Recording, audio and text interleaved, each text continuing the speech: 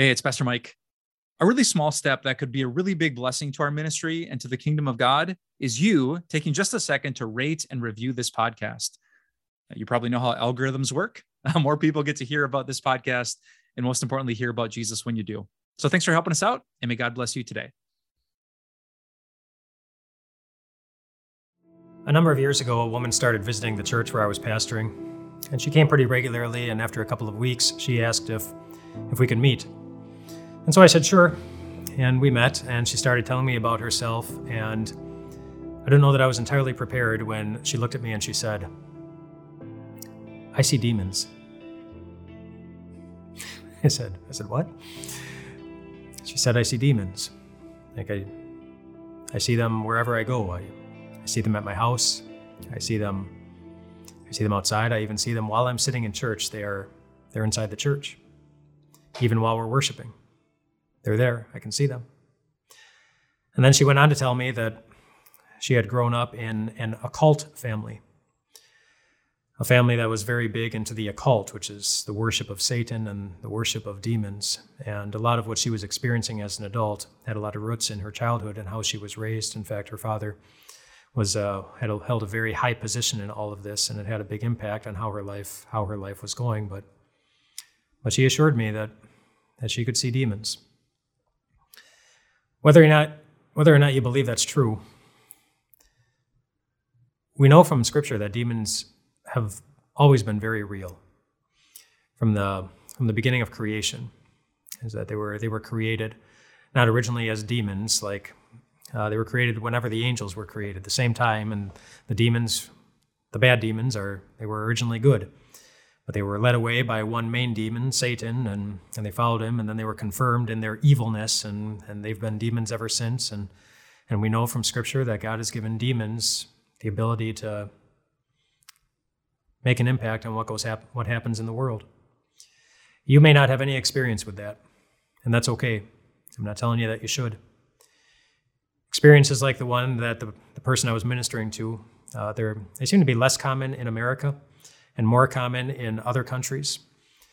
But they do happen. And it even happened during the time of Jesus. Time and again in Scripture, we're told that Jesus had run-ins with demons. And demons, they had control over people's bodies.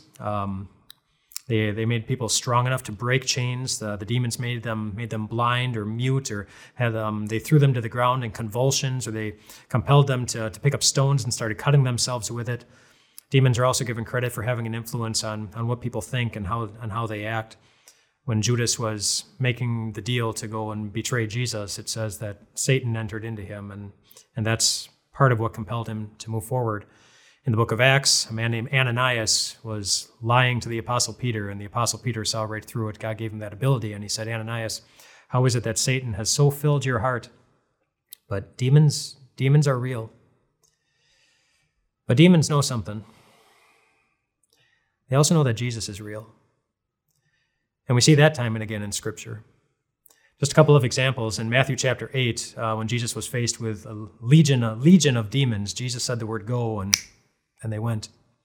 Or in Matthew 12, when a man was possessed by a demon and he was blind and mute as a result, it said Jesus, he healed him, and he was. In Matthew chapter 17, there was a demon-possessed boy, and it says that Jesus rebuked the demon, and it came out of the boy, and he was healed at that very moment.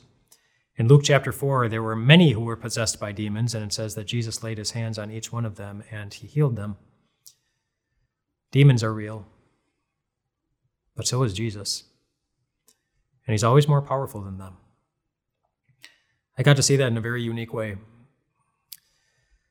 The woman who came into my church and let me know that she could see demons, she was tormented in a lot of different ways by demons. And one time after we had met a couple of times, and after I discovered that there were other pastors who had worked with her previously, it was during a time where she was especially troubled, and I was sitting down with her and with another pastor who had worked with her previously. And as we were talking, what you might imagine as the stereotypical demon possession things started happening. The temperature drastically changed, and her voice changed very dramatically. And She started talking in ways that just were not her, and started doing things, bodily movements and things like that were very highly unusual. And as this began, my friend, who was a pastor who had ministered to her before, he took something out of his pocket. It was a piece of paper that he had in his inside pocket, and he unfolded the piece of paper, and he showed the piece of paper to the demon, and the demon stopped immediately. Not because it was a special piece of paper, but because of what the piece of paper represented. It was actually a photocopy. It was a photocopy of the woman's baptismal certificate. The certificate that her family had received on the day that she was baptized. And that baptismal certificate was a reminder of something to that demon. In Galatians chapter 3, it says, "All of you who were baptized into Christ have clothed yourselves with Christ." That piece of paper was a reminder to the demon that woman was as much a part of God's family as Jesus Christ himself. And that as such, God held her. And God's grip on anything, just as Jesus himself showed time and again, is always stronger than the grip that anything else in life has on a person, even a demon. Demons are real, but so is Jesus. I have a friend who's a pastor. Well, he's a retired pastor now. But he started out his ministry in a very small mission type church, not many people. And so a big part of his job as a pastor was to go door to door, neighborhood after neighborhood, knocking on doors, trying to talk to people about Jesus and invite them to church. And the first place where he did that was a place that he had never lived before. His family had never lived, very far from what he would consider his hometown. But he tells the story of one day while he was out knocking on doors in random neighborhoods. He was in a neighborhood that he had never been in before. He walked up to a house that he had never seen before, he had never visited before, presumably to talk to somebody that he had never met before. And when he rang the doorbell, the door opened up, and sure enough, it was somebody that he had never seen before. And so he was very surprised when the person he had never seen before said hello, and then said his first name. He said, "Have we met before?" And the person said, "You haven't met me." And then this person standing at the door went on to tell my pastor friend all sorts of things about his life, about the pastor's life. And not just like random things, where you grew up and what you like and things like that, but very private things that he had never told anyone, including sins that he had committed in his past. And of course, you don't shout from the rooftops, but things that not even people close to him would have known, and things that somebody who was just meeting him for the first time shouldn't know.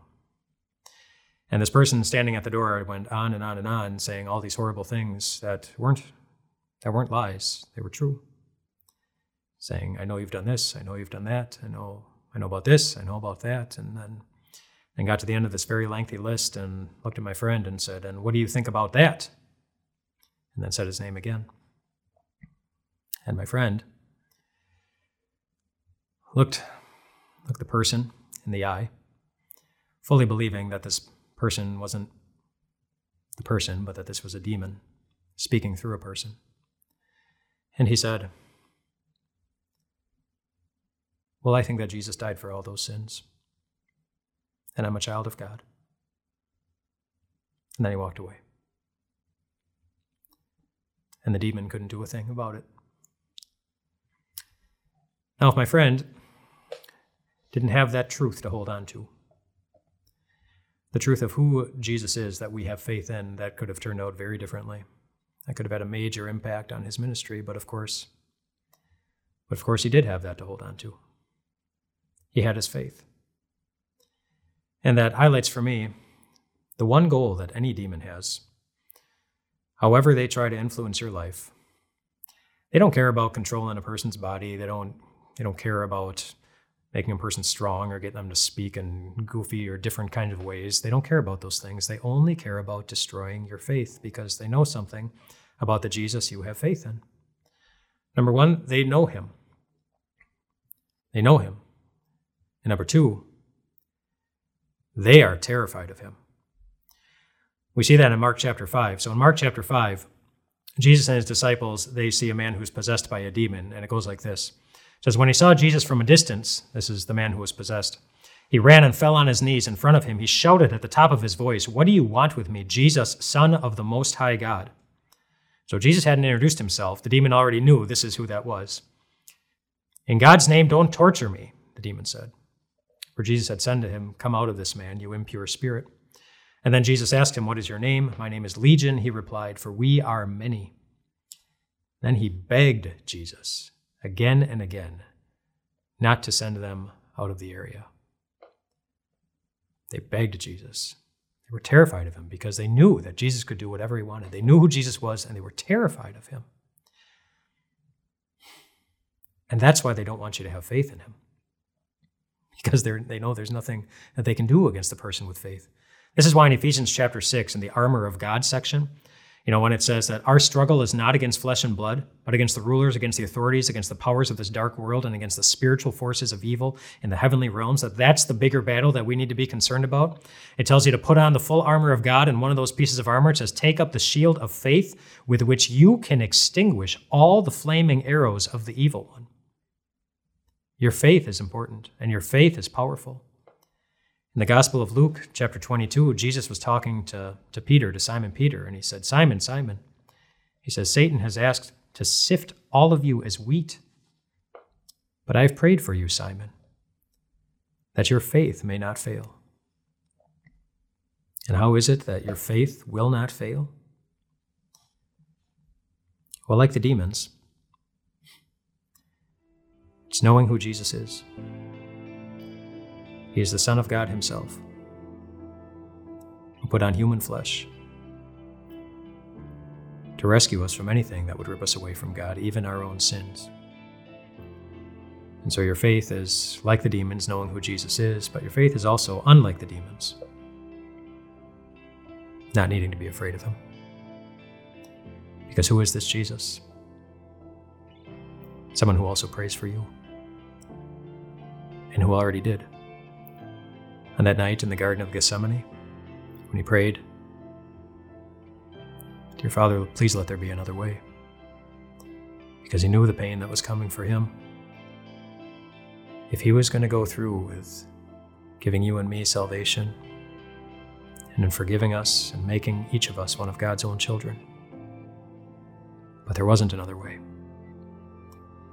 And his Father gave him the strength to make that sacrifice, so that you could look to that cross and you could look at that empty grave and always see the same thing. Somebody who is worthy of our faith. You might know what a Ouija board is.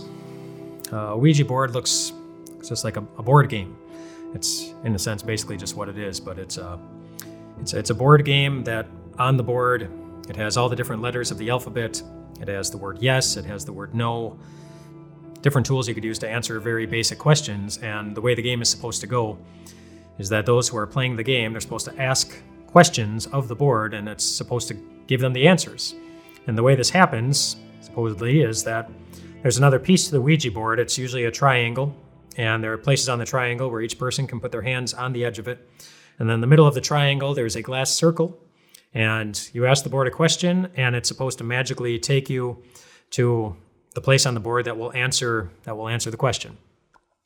So I have a very close friend who many years ago, when he was in elementary school, was invited over to a slumber party with a bunch of people at a house. And at one point, they brought out a Ouija board, and they said, "Hey, let's play with this." And my friend had been warned about a Ouija board, like, this isn't good. Like, it's been connected with demonic activity, and it's not a wise thing to use. But he didn't speak up. He didn't want to be in the moment the only person saying, "Let's not do this." Everybody else seemed pretty excited about it, and he thought, What's the harm? So they started asking the board just random questions. And there were simple types of questions. I don't know what they were, but I only know that at some point they started to get a little more serious in their questions. And one of the questions they eventually asked, knowing that the Ouija board is supposedly connected with demonic activity, and sometimes they kind of sarcastically asked the board, "Is there a demon here with us today?" And their fingers were on the triangle, and it was on one side of the board. And as soon as they asked, "Is there a demon here with us today?" it went straight to yes. And that got their attention. So then they pulled back, but they didn't stop. They asked another question. They said, "Is the demon who is here with us today the type of demon that can possess a person?" Yes. And they still didn't stop. They asked one more question. No, two more questions, sorry. They said, just one more question. They asked, "Is there anybody here that you are not able to possess?" And then it started on one letter, and then quickly took them to another letter, and then another letter, and then another letter, and another letter.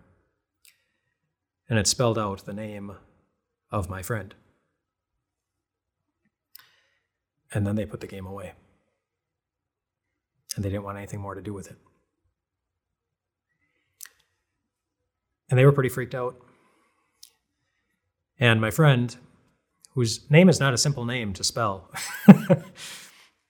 realized something about demons. They know our names. They know our names. We're told, we're not told how Mary Magdalene in the Bible ended up being possessed by seven demons. We are told in the Bible that often it happens that somebody opens the door, that they're careless or they're playing around with something that they shouldn't be, and then a demon takes the opportunity and just runs with it. We don't know if that was the case for Mary Magdalene. We only know that she was possessed by 7 demons. And we also know that Jesus set her free from all of them. And so she became his disciple. She was so grateful to have been set free from these demons that had such powerful control over her. She wanted to follow this man, and she did. She was there for him day after day after day. And so when she saw her Savior hanging on a cross, dead, and then taken down from the cross and buried, she was crushed. And I wonder, the Bible doesn't tell us this, but I wonder, just looking at Mary's response as she was outside his tomb on Easter morning, I wonder if the demons started to try to make their home inside of her again. Because the Bible also talks about that, is that if demons are expelled once, they will try to come back to a place that was once very familiar and once very comfortable for them. And we don't know if that's the case. The Bible doesn't give any indication, but we do know as Mary was outside Jesus' tomb after the tomb had been opened and Jesus wasn't in there, she was so blinded by something that she couldn't even see Jesus standing right in front of her. Jesus himself, alive, a face that she had seen so many times, was standing there right in front of her, and she couldn't even see him. But then she could. And do you know what the difference was? Do you remember what Jesus said? That opened her eyes and brought her joy back again? Just one word. Mary. And that was it. He knew her name too. Just like he knows yours. In the book of Isaiah, it says this. It says, "But now this is what the Lord says, He who created you, He who formed you, do not fear, for I have redeemed you. I have summoned you by name. You are mine." God knows your name too. And he redeemed you, and you know what that word means? It means he paid a big price for you. And if he paid a big price for you, he's never going to let you go. Not for any reason. I want you to imagine a scenario. Somebody knows you're a Christian. They've just been watching you. They know you go to church. They've heard you talk about your faith, and they haven't said anything. They haven't asked you about it. Maybe they've known you a long time, but then one day they come up to you and they say, "Hey, can I ask you something? My brother lives, not too far from here, and whenever I go to visit him, something strange happens. Like just lately, I walk in the house and the temperature is just cold. And then sometimes I talk to my brother and it's like it's not even him talking. It's not his voice, it's not his mood, it's not anything, and it's not the type of interaction that I'm used to having with my brother. We've always gotten along really, really well. But he's just angry, and he's hostile, and it even escalated to something a little more physical that I just needed to get away, and there have just been little signs of this, but it's been escalating, and it's more. And he said, I don't have faith in anything, I don't know anything, but I know that you're a Christian, and I'm wondering if you might help me. What do you do? If you're ever confronted with a demonic situation, hopefully you never are.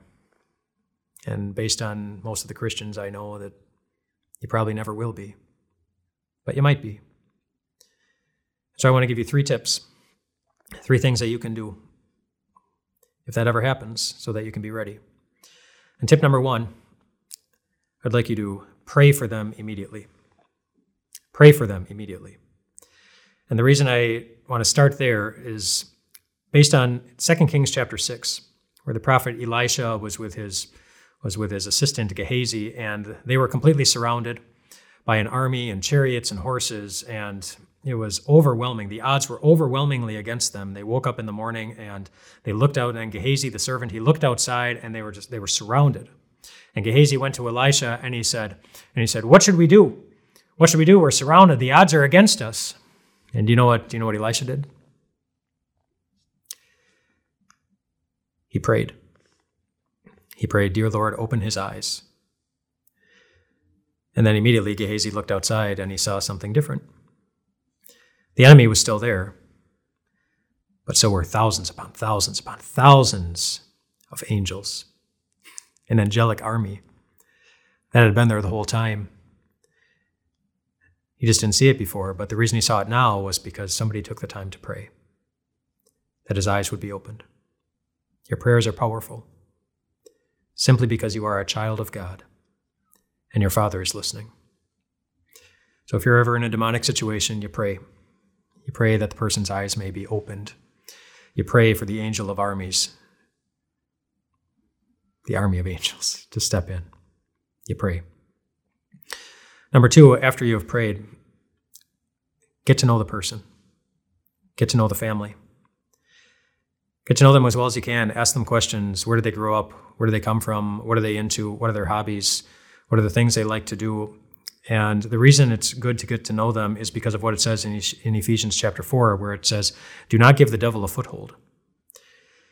We talked about this briefly earlier in the week, but often the way the devil or a demon can get in is because somebody let a door open. When it says don't give the devil a foothold, I picture like a door closing and somebody puts their foot in the door and it keeps the door open.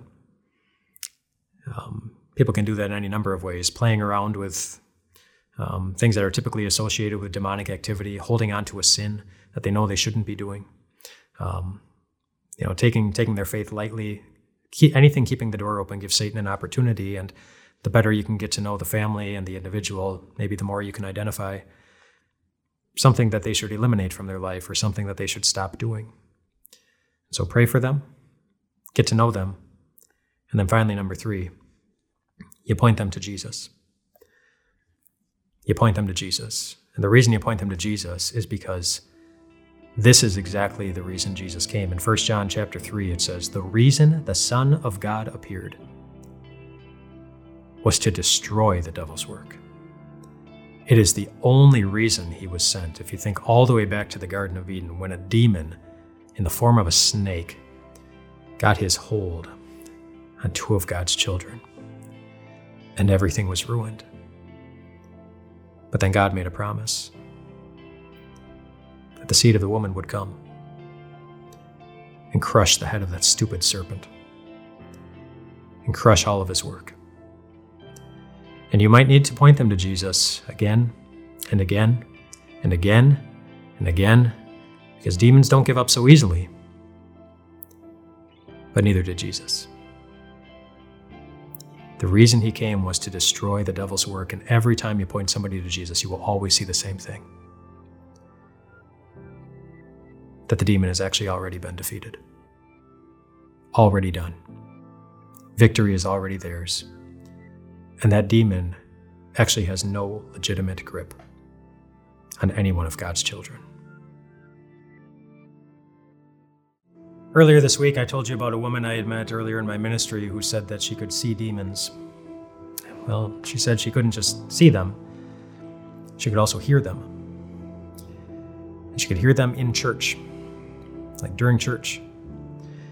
She said that she would be sitting down in church, and church would be going on, and she could see the demons wherever they were inside the church building. They were screaming. She said at the top of their lungs, just ugly, heinous noise, obviously meant to distract her from whatever else was happening. But then she said, "But Pastor, you know, there's one time during the service that they don't scream, they don't make any noise, they don't say anything." And of course I asked, "Well, what's that?" And she said, "Well, it's when you're preaching. It's during the sermon. It's when you're reading the word and you're talking about it." Said it's like they want to talk, but they can't. And I thought, that is really cool. I thought that's really cool. You know, in the book of James, it says, "Submit yourselves then to God, resist the devil, and he will flee from you. Come near to God, and he will come near to you." No, resist the devil, and he will flee from you. Come near to God, and he will come near to you. And of course, the word is where God is near us.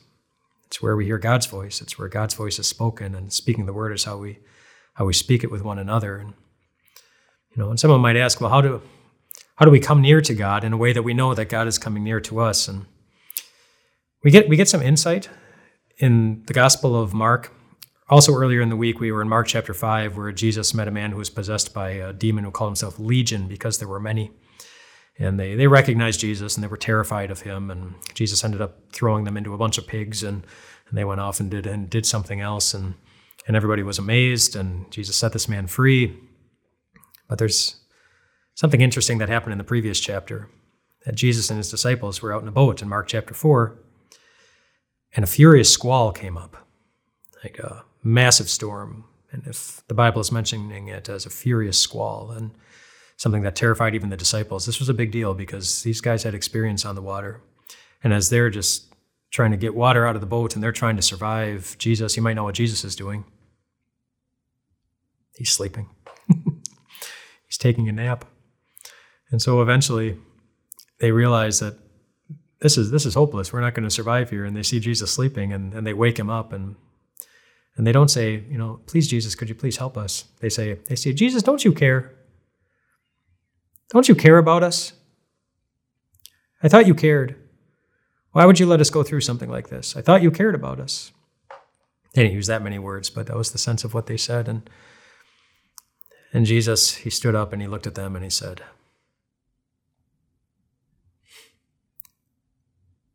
he spoke to the storm. And he said, "Shh," or "Be still." And it was. It was calm. And then he looked at the disciples and he said, "Why were you so afraid? Why didn't you have faith? Why didn't you have faith?" They didn't need to be able to keep the storm away. They didn't need to be able to handle it on their own. They just needed God with them, God near them. And the truth of the matter was, he already was. He was right there in the boat with them, which is exactly the place where he is right now. He is right there in the boat with you. Whatever your life is looking like, whatever is turning upside down, whatever winds and waves are approaching you, whether it's demonic or it's something else, he is right there in the boat with you. He is near you. Because that's exactly what he promised to do, to be near you, and what he guaranteed he would always do when he eventually climbed a cross. And he forgave us for all the times that our faith has been so little, for all the times that we have forgotten to look to Jesus first, for all the times that we have allowed our fears to overwhelm our faith.